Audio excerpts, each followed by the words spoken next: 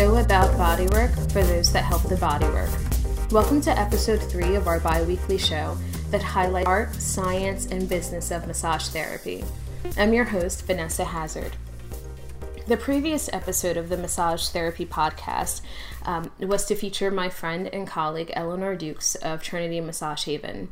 That episode had to be canceled due to the fact that I had the flu. I know, right? Even though I got the flu shots. I apologize to those of you who were looking forward to it, but I promise I will be interviewing Eleanor in the next few weeks, so I will definitely keep you posted. Before I begin this episode, I do want to warn everyone that the content is provocative in nature, as I'm sure you can tell by the title. This is the off week for the Massage Therapy Podcast, as I originally had a different show in mind to air next week. That being said, the information I came across was too important not to share with you all.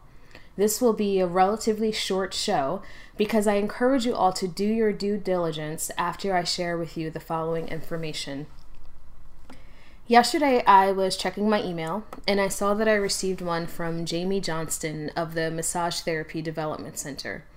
The email features an entry from their blog entitled, "A Dangerous Client Fantasy." Well, I'm well aware that people still don't realize that massage therapy doesn't equate to sex work.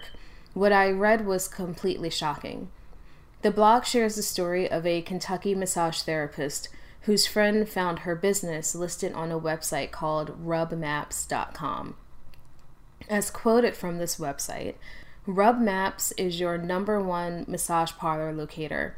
Best massage reviews from your area, which include body-to-body massages, prostate massages, massages with happy endings, Noru massages, and hot massages.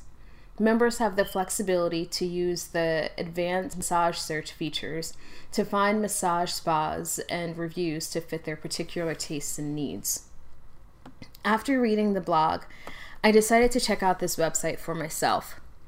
What I found is that it lists thousands of massage locales around the U.S. that members have stated they receive sexual services. These encounters may or may not be true, as was with the case with the Kentucky massage therapist. She stated that what the client posted on the website wasn't actually accurate. Many of the listings also have photos of the establishments. Most of them are from the outside.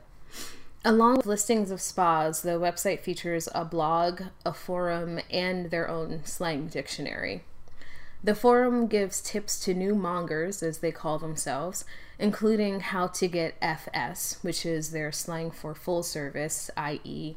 oral sex, from new providers or massage therapists, and what to do if a provider refuses full service.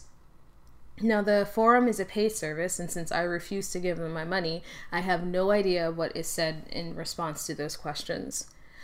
Now, I share this information with you all because I care about your safety. Even though you may run a completely legit business, there are people out there that are going to test you. Some are obviously looking for sex, and they make no qualms about their intentions, while others are a little sneakier about it, and they attempt to build a relationship first. These people are harder to detect because you know them, you've worked with them over months and maybe even years, and you've developed trust. I've seen it happen firsthand, unfortunately, to other colleagues of mine.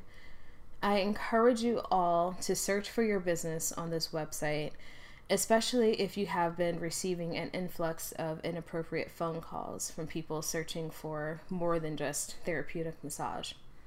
Please share this with your friends and your colleagues. If you want to read more about the original blog post from the Massage Therapy Development Center's website, you can find the link on my website, massagetherapypodcast.com, and click on episode 3. And finally, just as a reminder, this is your podcast. It's a new podcast that was created to serve the massage therapy community.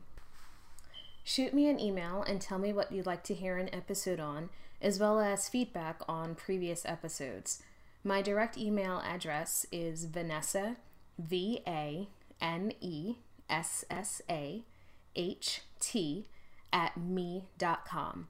Again, I'm Vanessa Hazard, author and healing arts educator. You can find me at massagetherapypodcast.com, and on Twitter at Vanessa Hazard. Until next time, be well, everyone, and be safe.